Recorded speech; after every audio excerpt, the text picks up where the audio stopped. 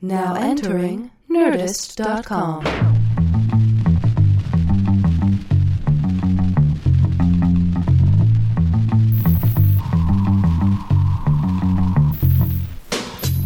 Hello and welcome to episode 21 of the Competitive Erotic Fanfiction Podcast. I'm your host, Brian Cook, and you've found the internet's #1 most trusted source for Muppet boners and horny loners. Today you're going to hear round 1 from a show recorded November 20th, 2012 at the Nerdmelt Theater, featuring Danielle Kramer, Darien Clark, Jim Hamilton, and Chris Garcia, reading pieces they wrote in advance based upon subjects of their choosing. And hey, if you like what you hear, why not take a second and rate and review the podcast on iTunes? It's a big help. Enjoy the show. And in the meantime, let's start with veteran Chris Garcia. Yeah, get on up there, pal. Okay. Didn't bring your stuff up. Yeah. Chris has done the show before, guys. Just want to point. Literally anyone else in this round, I would have excused that behavior. But Chris, I will rag on mercilessly. He did it in San Francisco. What'd you have to write in San Francisco, Chris? What? This is a good metaphor of how prepared. Thanks, everybody. This song is called The Ballad of Real Young Neil Young. And it's a story of a summer job that Neil had with his dad when he was a teenager in Canada.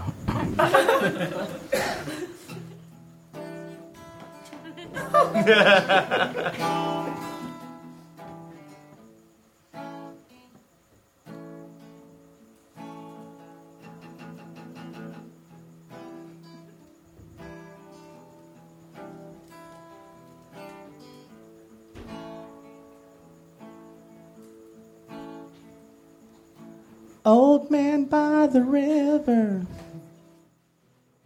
horse come in his eyes.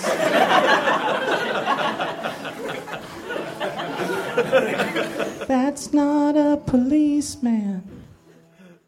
It's my father in disguise.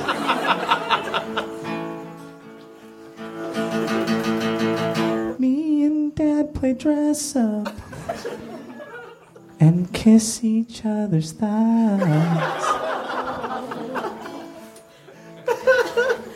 And then we fuck a bunch of critters for money on the side.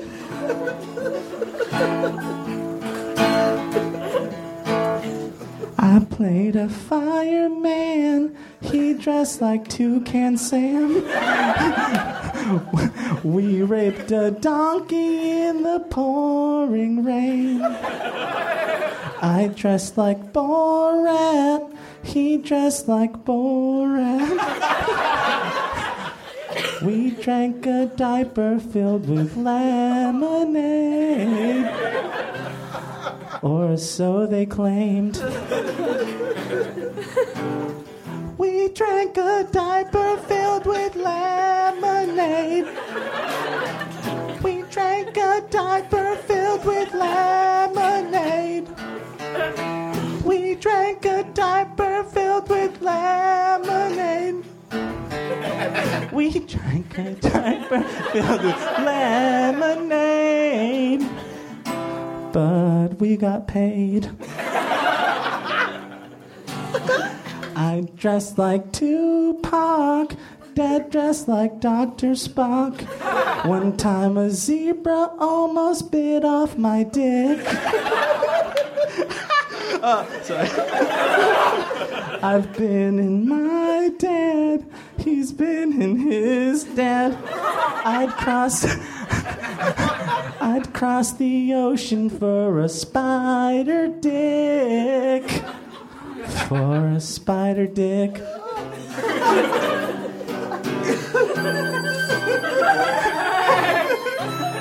Hey, Dad!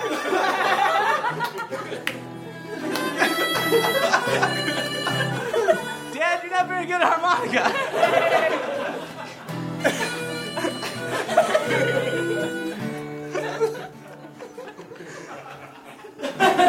And I'm getting old.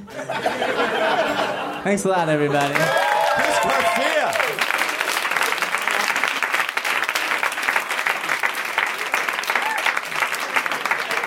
Let's keep it going for Darien Clark, ladies and gentlemen.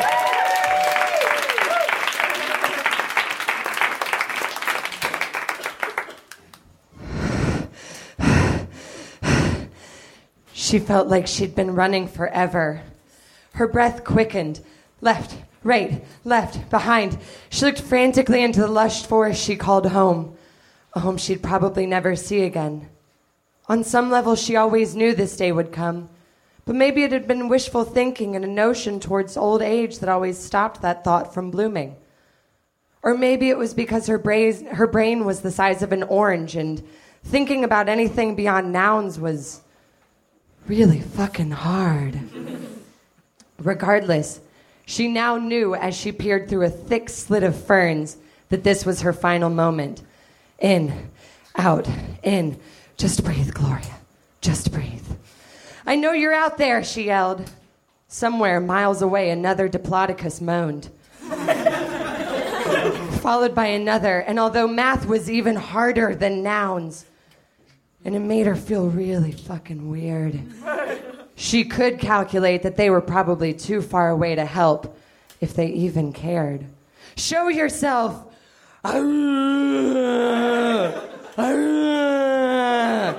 She started to moan. I'm ready! Suddenly a rustle. Behind her? Two. No, it was to the left, right. Oh, dinosaur god, she was surrounded. Oh, stupid, stupid Gloria. She had walked right into the trap. If only that nice man in the white suit were still here. She dreamed of him every night. Hammond, that had been his name. She knew him for so little a time, yet she remembered all of it. The way his pudgy little hands smelled of pastries and petroleum jelly as he held her, stroking and tickling her belly, whispering always, my darling, my sweet angel darling. Images of his pristine beard danced through her mind. His Panama hat cocked ever so slightly off kilter, just trying to hide the twinkle from those eyes, but good luck. Oh, to be in his smooth and hairless arms again. To feel the warmth of the heating lamp and the smell of hard candy on his... Gloria startled at the sudden presence of the raptor. She watched breathlessly as a slender foreclaw slowly pulled back a low-hanging pine branch, wincing as the streamlined jaw came into frame. She squinted. Was that raptor smiling? Oh, hey there, she heard from behind her. She dared not look. Oh, a little shy, huh? Well, please allow me to start. My sister and I have been watching you for some time now. Yes, we saw you over by the abandoned welcome center. Oh, when was it, sister? It was Thursday. I'm actually not sure, said Gloria. My memories usually don't last for more than 15 hours. I'm not sure when I was there last, but it wasn't recently. I think it was Tuesday. No, sister, Tuesday was wrong. It was Thursday, and then we found that old, sick and dying Triceratops. You know, funny story, said Gloria. A group of consignicists told me that those aren't real. Oh, Jesus, don't even get me started on the consignicists. They are the worst. All they ever do is gossip. I mean, I get that you're a pack hunters and all, but really, you don't see me and my sisters tramping around the island, lying to everyone and stealing eggs. It felt so wrong, but maybe, just maybe it could be right. Gloria was starting to like these raptors. But a brachiosaurus and a raptor? Who'd ever heard of such a thing? Her hormones were driving her mad. That must be it. But if the last 15 hours had taught her anything, it was yes, believe in magic. But God, what did she know?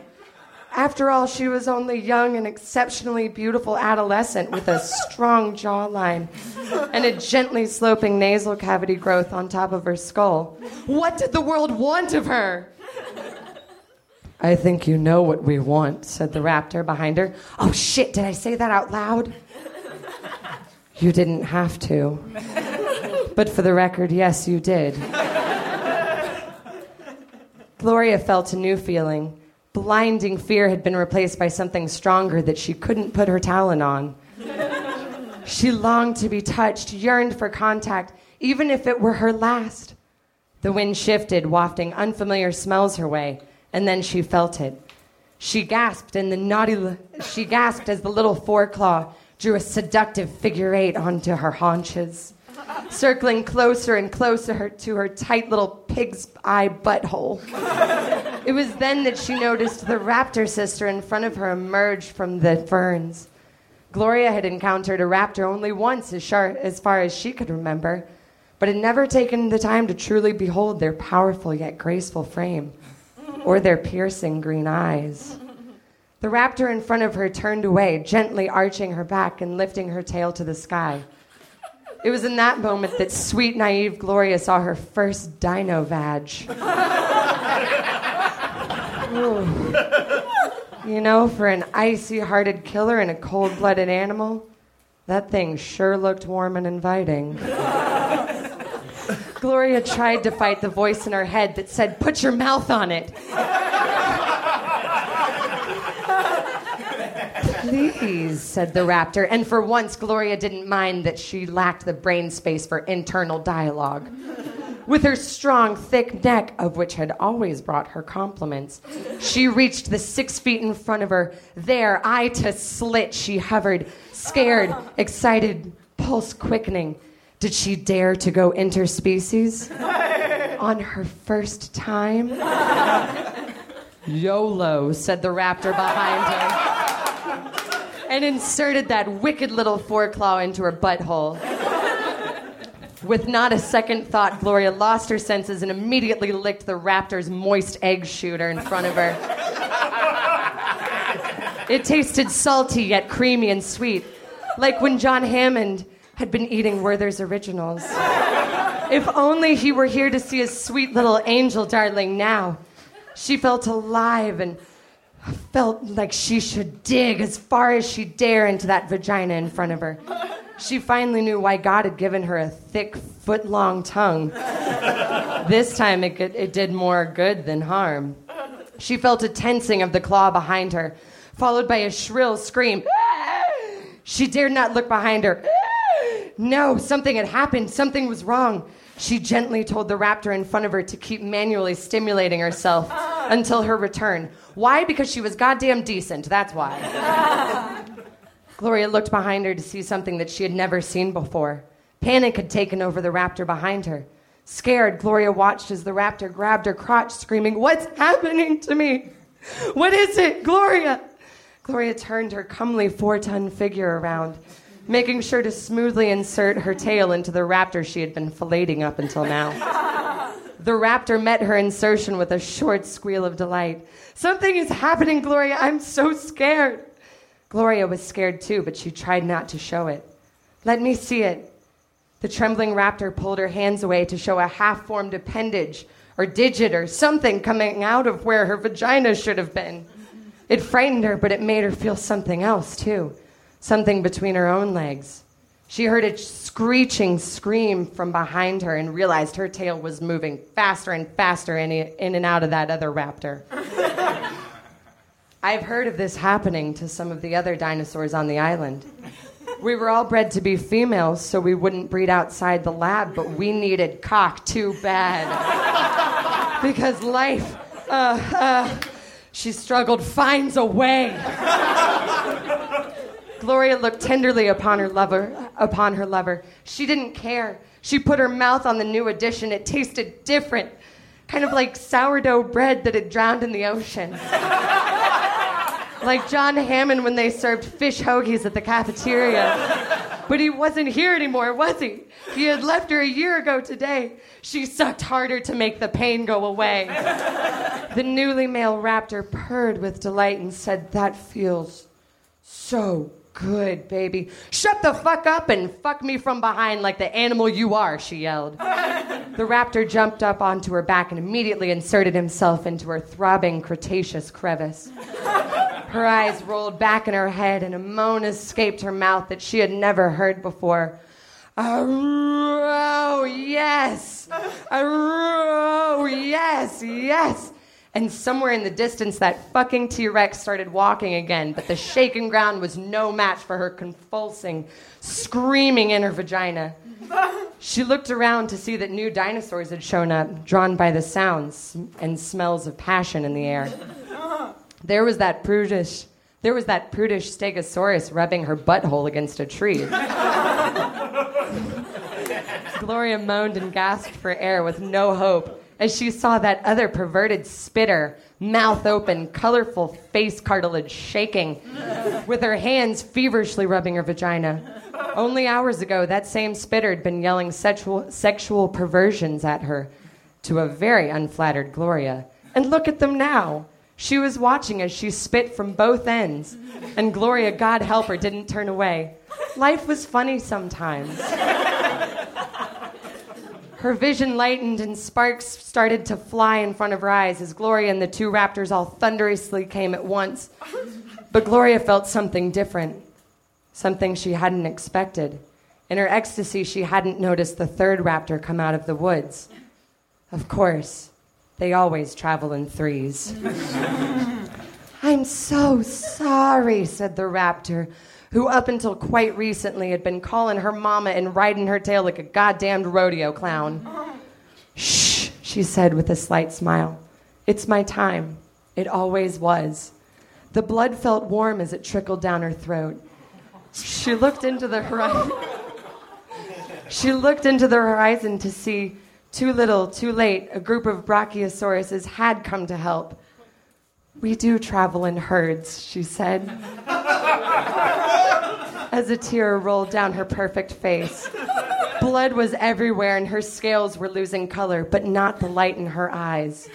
As the raptors started to tear into her curvaceous belly and eat her insides, she saw two figures appear from the woods. They weren't colorful like most dinosaurs she knew. They looked more like a mismatched salt and pepper shaker holding hands.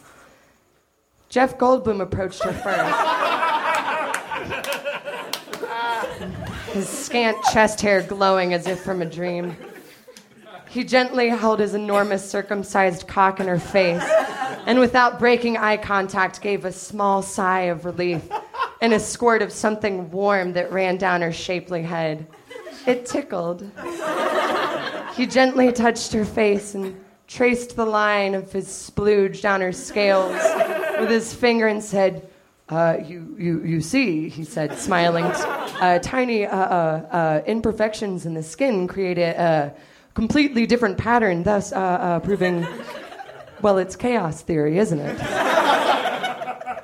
I bet you weren't expecting this. Gloria had literally no idea what he was talking about. But she liked the sound of his voice all the same, and his transitions lenses made him look like a man from Florida that was trying to sell her something. Maybe his heart? With what were surely to be her last moments, she saw a figure emerge from the heavy-set mist that quickened her pulse, making the blood pump quicker from her throat.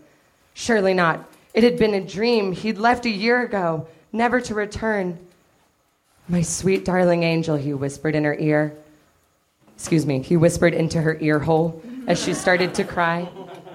"You were always my favorite. I've watched you from afar for your entire life. You know that, right?" She laughed for some reason, probably because she'd known it to be true. Shh, shh, shh, I know, he said, his eyes twinkling like diamonds.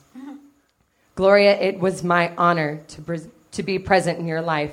Now, shh, let the warmth wash over you like a heated natural spring. I'm here until the end." He quietly started to hum.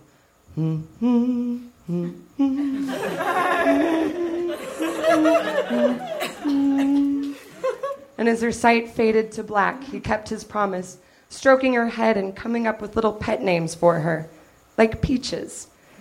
And even so, he continued as the raptors got bored with her intestines and moved on to his. Because they had bet that his inside tasted exactly like chocolate fudge, and they were right. And with his dying breath, he laughed. "Welcome to Jurassic Park." Darien Clark, ladies and gentlemen. And warm welcome to Danielle Kramer.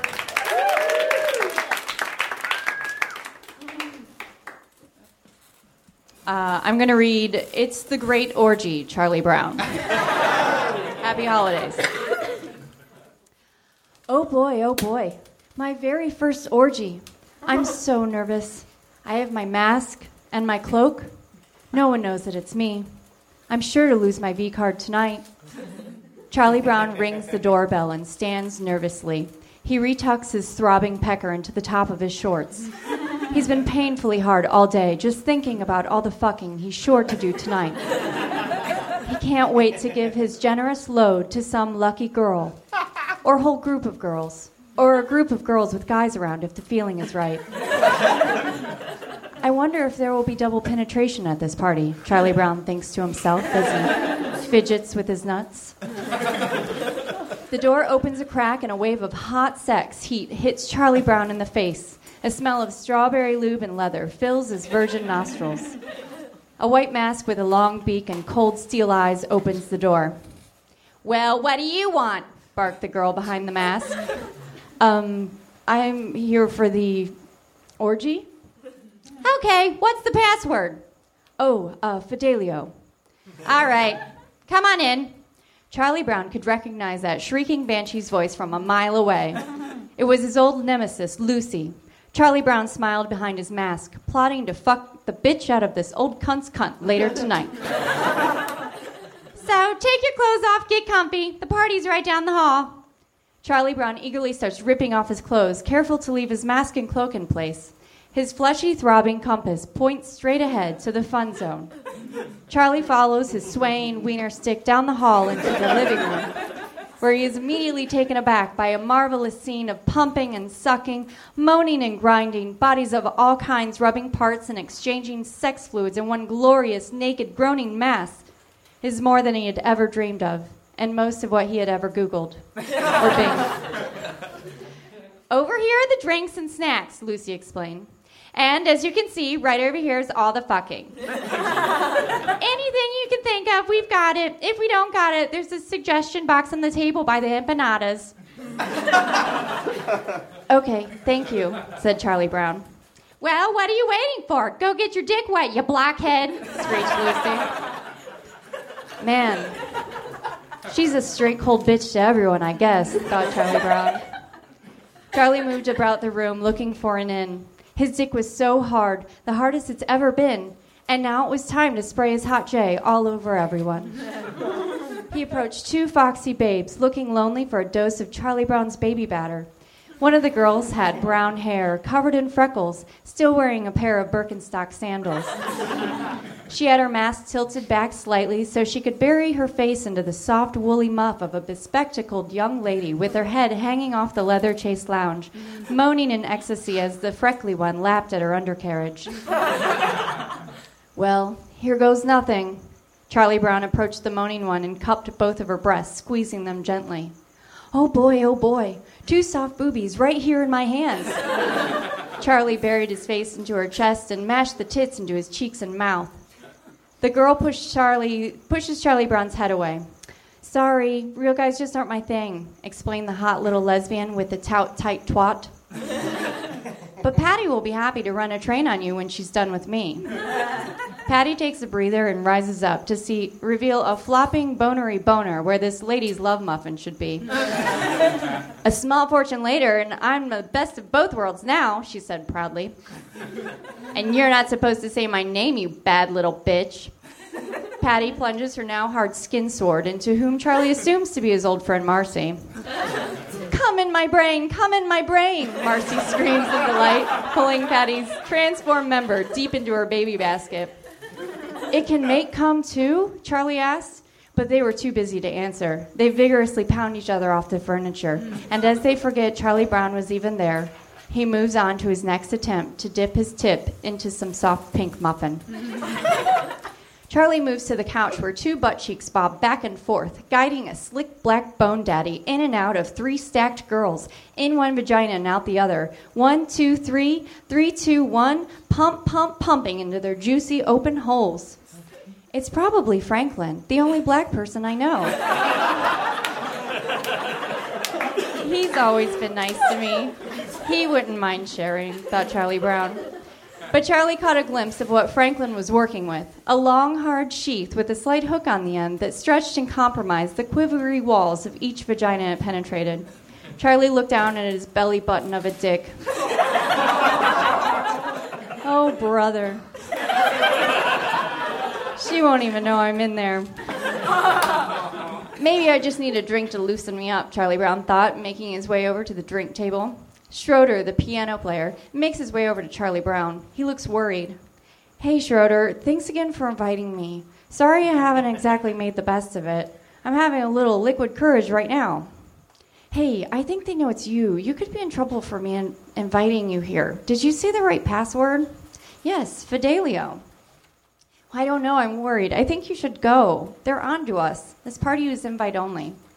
Nonsense, says Charlie Brown. I'm sick of not being invited. I'll show them I belong. I'll show them. My name is Chuck, and I'm here to fuck. Charlie throws back a slug of party punch and crushes the plastic cup, dripping bright red juice on the sides of his mouth and onto the white carpet. Schroeder sighs and takes a stack of napkins to soak up the punch before it stains. Charlie bravely marches back into the heaving pile of sex with a new sense of purpose. I'll show them. I'll fuck anything that moves, he cried. He runs to the kitchen. All right, who's next? Daddy needs to fuck. A filthy, filthy boy in a cloud of dirt offers Charlie a loofah. Wash my dick? He asks. Nope, says Charlie. Pardon me, boys. Charlie, and who is either a homeless man or pigpen, move aside for Linus, blue blanket in tow, who opens the refrigerator and pours himself an ice-cold glass of orange juice. What kind of sex stuff are you going to do with orange juice? Asked Charlie. Oh, no sex stuff. I live here with Lucy, saving myself for marriage. But to each their own. Carry on, ye sword swallowers, ye cum guzzlers, ye merry old humpers.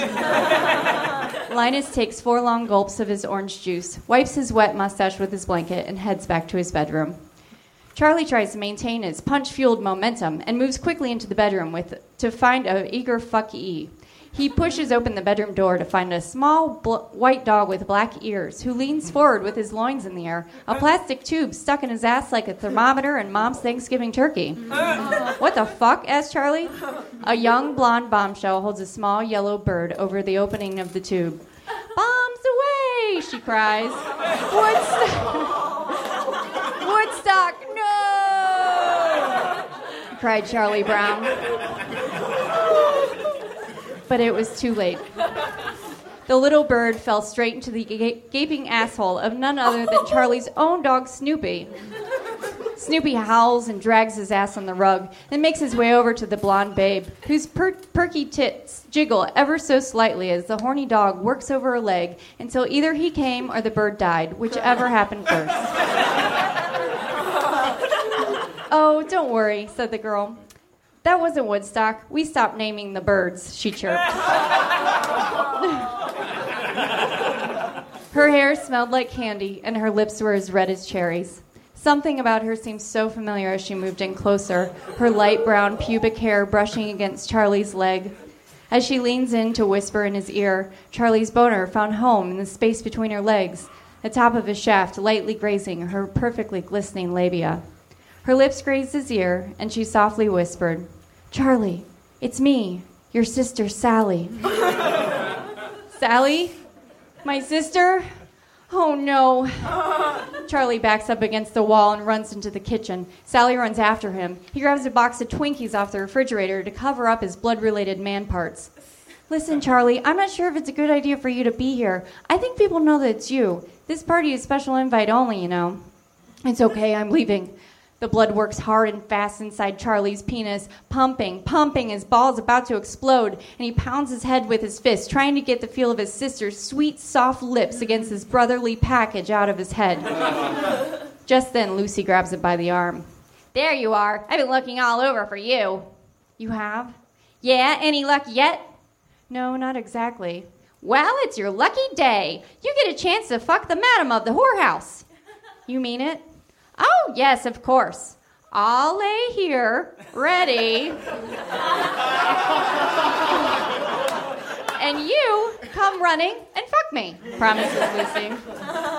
Now you're going to lay right there, and I'm going to come running and fuck you, and you promise not to pull away or anything? Charlie Brown has been duped before. Yes, I promise. You can trust me. See, here's a signed document that gives you access to my pussy hole, testifying that I promise not to pull it away, explained Lucy. It is signed. It's a signed document. I guess if you have a signed document granting sex, you can't go wrong. This is it. I'm really going to pound that puss. All those years of her moving that damn football and embarrassing me in front of all my friends, and I'm going to fuck her so good and so hard, and she's going to ask me for my name, and I'll take off my mask, and I'll say, that's Charlie Brown's dick that feels so good, you dirty, hateful bitch, and then I'm going to take my dick out, and we're going to come all over her bitchy little mouth, I'm going to fill it, I'm going to fuck it, I'm going to fill it. Well, what are you waiting for? Charlie Brown takes a deep breath. The whole room looks on as Lucy stands on all fours with her dripping, nasty meat curtains hanging between her legs. What am I waiting for? Charlie Brown asks himself. The room waits. All is still. You can do it, Charlie. You can come in that dirty wide hole, cheers Linus. Linus winks at Charlie Brown, raises his glass of OJ, then snaps his blue blanket playfully at the big bare bottom of his older sister. I can come in that dirty wide hole, says Charlie. Charlie takes another deep breath, sets his sights on the pink gooey center, and comes running dick first towards Lucy's cum bucket. Just then, Lucy tries to move her old meat flaps over to the side, but Charlie Brown is ready for it. He grabs 2 hands full of Lucy's yams and plunges his dick all the way inside, deep into her solar plexus. Jesus, you blockhead, I didn't know you had it in you. The crowd starts to cheer as Charlie pumps Lucy's cunt harder and harder until her mask falls off. She screams, "Harder, you blockhead!" as she pulls on her own tiny tits. Charlie increases speed, fucking faster and harder and faster until, oh, brother, Sally. He dumps his whole load into Lucy's pink parts. Gives one last grunt, then slumps his body onto hers, exhausted. The room is quiet. He wipes his brow sweat with the back of his hand. Did you just yell out your sister's name? Asked Lucy. What? Did you just yell Sally when you came? What? No. Charlie, you clearly just yelled Sally. Charlie, who's Charlie? I'm wearing my mask. I know the password like everyone else. Charlie, there is no password, and you showed up in that dumb yellow shirt you always wear. We all know it's you. Oh, Jesus. This is the worst. This is the worst thing that's ever happened to me. I guess I'll be going now. Well, that's what you get for crashing the party, Charlie Brown. Schroeder plays sad music on the piano as Charlie Brown walks with his head down towards the hallway to gather his clothes, the rest of the room slowly resuming their fucking. Wait! Charlie turns to see Sally running his way. Sally, I'm really, really sorry about that. I don't know why. What happened? Charlie, it's okay. It is? Well, no, but listen. I can't fuck you. But you can help me wash this guy's dick if you want. Okay, Sally. That would be nice. Thanks. Sally and Charlie hold hands and walk back to the washing station in the kitchen. You sure did fuck the cunt off that old cunt, giggles Sally. I sure did, Sally. I sure did. Danielle Kramer. And you're going for our final competitor, Mr. Jim Hamilton, ladies and gentlemen. Looking professorial. This here's a little story about Jack and Diane. 2 American kids growing up in the heartland. Jack had just won the big football game, but he had something on his mind other than football. For a sophomore in high school, he was tall and had broad shoulders. His blonde crew cut was the style of the time, and he was well liked by his classmates. Diane, for her part, was beautiful and underwritten.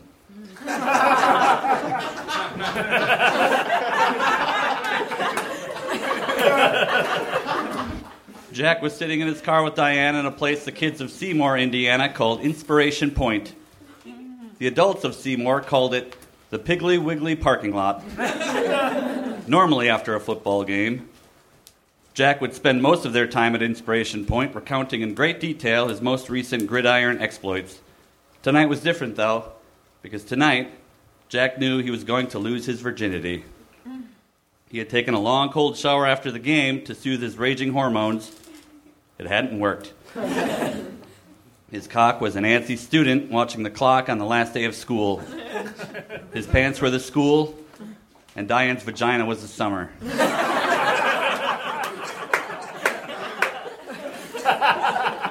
Lit only by the moon and the glowing pig logo on the side of the store, Jack nervously fidgeted while Diane made small talk. Jack suddenly leaned over to kiss her. He'd kissed her many times before, but he knew what this kiss was leading to. He launched his tongue deep inside her mouth and squeezed her breasts.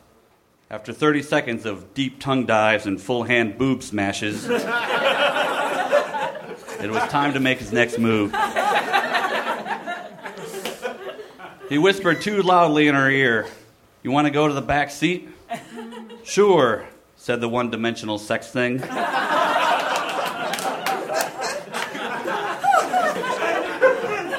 Diane reached for her door, but Jack stopped her. "Wait, I'll get it."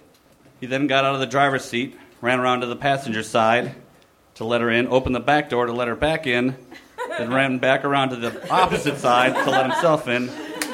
He thought he was quite romantic. Jack continued to paw at her chest and lick at her tonsils. He pulled back and said, "I can't believe we're about to lose our virginity." "Ha ha," she thought he was joking. "All right, our virginity." Jack reached up the back of her sweater and found the clasp of her bra. He tugged and yanked at it, but he couldn't get the clasp to separate before declaring, "I think it's broken." Just then he noticed the light in the car had changed. Jack looked out the window to find that something had eclipsed the fluorescent glow of the pig. As Jack's eyes adjusted to the new light, he saw a massive head sitting atop the upturned collar of a tiny jean jacket. The troll-like creature had an acoustic guitar hanging over the back of his shoulder. Jack rolled down the window slightly and asked, "Can I help you?" The little man with the giant head said, "I'd like to help you with that." Jack inquired, "With what?" The lollipop of a man replied, "I've come to save your life, son." And with that, the strange little man with feminine hair let himself in the backseat of Jack's car. The stranger introduced himself. "Hi, my name is John, but my friends call me the Cougar." Jack said, "I'm Jack, and this is Diane." The Cougar said, "I know. I saw you two sucking on a chili dog outside the Tasty Freeze." Jack confirmed that he did, in fact, love chili dogs. The Cougar continued, Now let me show you how to undo a bra. Just put your thumb and middle finger on opposite sides of the clasp, about this far apart. Push them together, and then snap your fingers."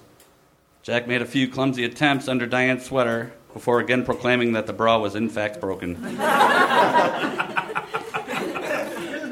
Diane just sat there, for she was quite poorly written.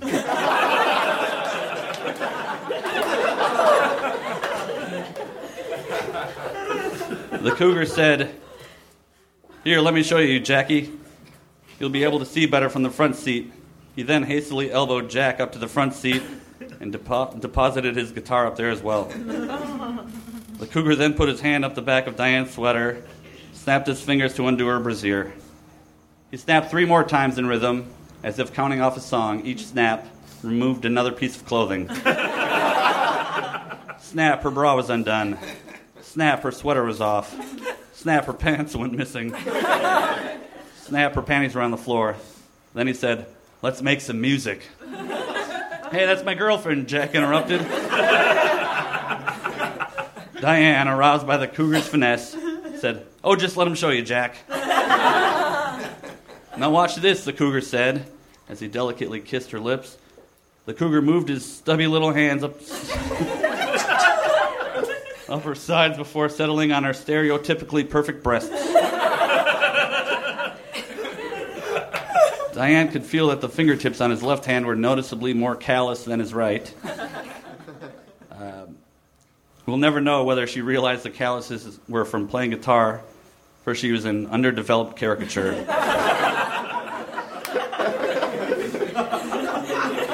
You're going to want to pay special attention to this, Jackie, bellowed his bloated face. If the female body is Indiana, the cougar moved his kisses from Fort Wayne of her mouth down to her Indianapolis breasts with a brief stop in Kokomo. Jack sat in the front seat counting to himself. 1, 2, 3, 4, 5, 6. Oh, that's why they call it a 6-string. Now watch this, Jackie. Jack didn't like being called Jackie. And he didn't know the meaning of the word emasculate. The cougar instructed, what you want to do is imagine the nipples as cherries on top of a sundae from Tasty Freeze. You want to pluck that cherry off with your mouth, but you also want to get a little bit of ice cream in there. Jack was bored and pissed off, and he left the car.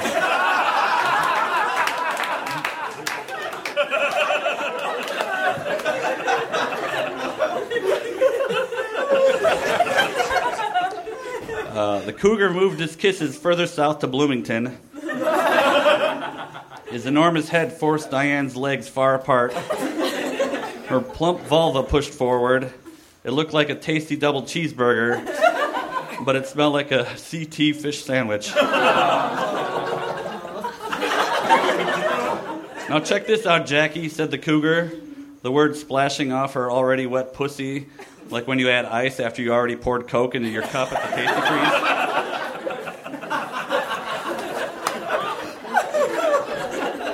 The feathered hair on the cougar's massive head tickled the inside of Diane's thighs and sent a shiver up her spine that settled at the base of her skull like a butterfingered freezy that you eaten too quickly. The cougar plunged his head into Diane's basket of fries like one would lick the overflow of a Tasty Freeze root beer float. It didn't take long before the doorbell of her little pink house presented itself to his tongue. Ding dong, is anybody home? Yes, yes, oh God, yes, was her emphatic reply. The cougar removed his ultra-tight jeans to reveal a manhood that measured 12 inches, just like a foot-long Tasty Dog from Tasty Freeze. But it had a slight curvature, like the banana in a Tasty Freeze banana split.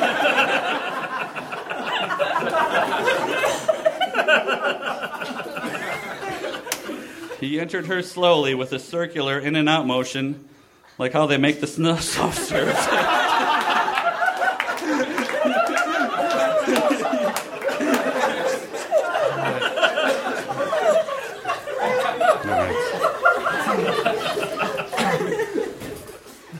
Just when her womanly anticipation was pulled taut and vibrating like the strings of a perfectly tuned guitar, he thrust his C-O-C-K in her P-U-S-S-Y.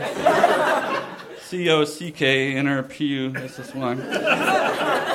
He pumped her with the urgency one would pump a near-empty ketchup dispenser at Tasty Freeze.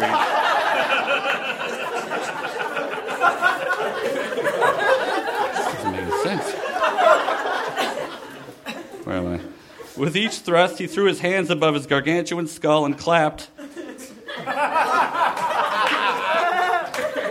Diane felt compelled to clap her hands as well, and soon the two were clapping in unison, and they could hear the rhythmic clapping coming from all the other cars at Inspiration Point. Meanwhile, Jack stood in the parking lot throwing a football to himself. Just when Diane thought she had reached ultimate female bliss, the cougar's tiny but sculpted arms flipped Diane around and sideways. He re-entered her from the back, pulling her hair with his left hand and playing a solo on her clitoris with his right. Her shriek of ecstasy was a high-pitched and sustained, like a Fender Stratocaster leaned against a Marshall stack. His ejaculate launched from his man cannon like a Tasty Freeze malt that had been left in the car, being thrown into the trash.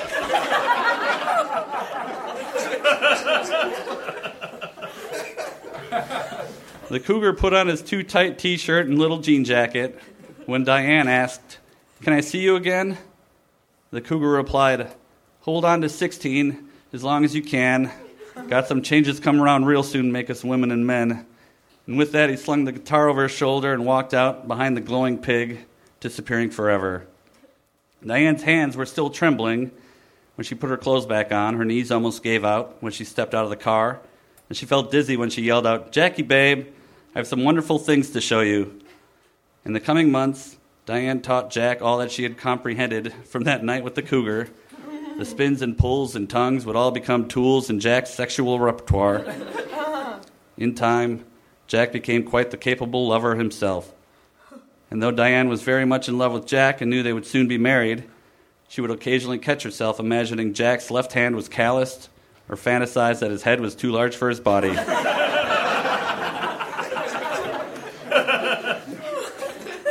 It was 9 months to the day after Jack lost his virginity when the young couple welcomed their first child into the world. They decided to name him John Cougar after the man who taught them to love each other. As Diane lay on her back screaming in the delivery room, the obstetrician yelled, "Prepare for C-section. This child's head is too large." It was at this moment that Diane realized they hadn't named the boy after some stranger in the night. They had named him after his father. The end. Jim Hamilton. Stay close, Jim. We're going to judge. Let's get everybody from round one back up here for some judgments. Darien, Jim, Chris, Danielle. There's Danielle. Guys, come right up on stage. Right back up on stage. Yes. All right. So, first I'm just going to remind you guys who read what and in what order, and then we'll go back and judge. So no applause yet. But first, we had Chris Garcia with Neil Young. Then we had Darian Clark with Jurassic Park.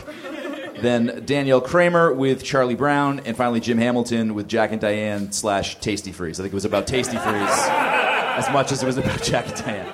All right, so vote for your favorite, starting with Chris Garcia.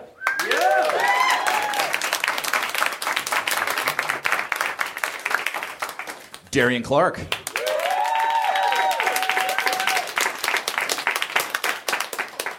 Danielle Kramer.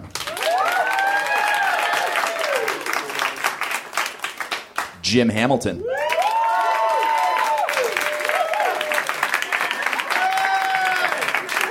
So, either you guys loved everybody or have very little energy. So we're going to do this again for all four of them. This is unprecedented. A four-way tie. Or else you guys are asleep. So, really pick the one that was your favorite. We'll be here all night. Starting once again with Chris Garcia and Neil Young. Yeah. Darian Clark, Jurassic Park. Yeah. Danielle Kramer, Charlie Brown. Jim Hamilton, Jack and Diane. Your round one champion, Jim Hamilton, ladies and gentlemen. Big round for everybody. Thank you guys so much. That was amazing. Well, that does it for round one. Congratulations, Jim Hamilton. To hear round two from this show featuring Chip Pope, Eli Olsberg, Brandon Vaughn, Paul Danke, and Baron Vaughn reading pieces they wrote based upon audience suggestions, download episode 22. August 20th is the next Nerdmelt show in LA at 7 p.m. with Mary Lynn Ricecup and a bunch of other great comics. August 23rd and 24th, I'll be doing stand-up at the High Plains Comedy Fest in Denver. August 26th, doing stand-up in Sioux Falls with Kyle Kinane at Latitude 44. August 27th, competitive erotic fan fiction at the Waiting Room in Omaha with special guest Kyle Kinane. September 1st, competitive erotic fan fiction at Bumbershoot in Seattle. And September 7th at Union Hall in Brooklyn. Details can be found on the Facebook group or by following me on Twitter at Brian Cooking. See you next time.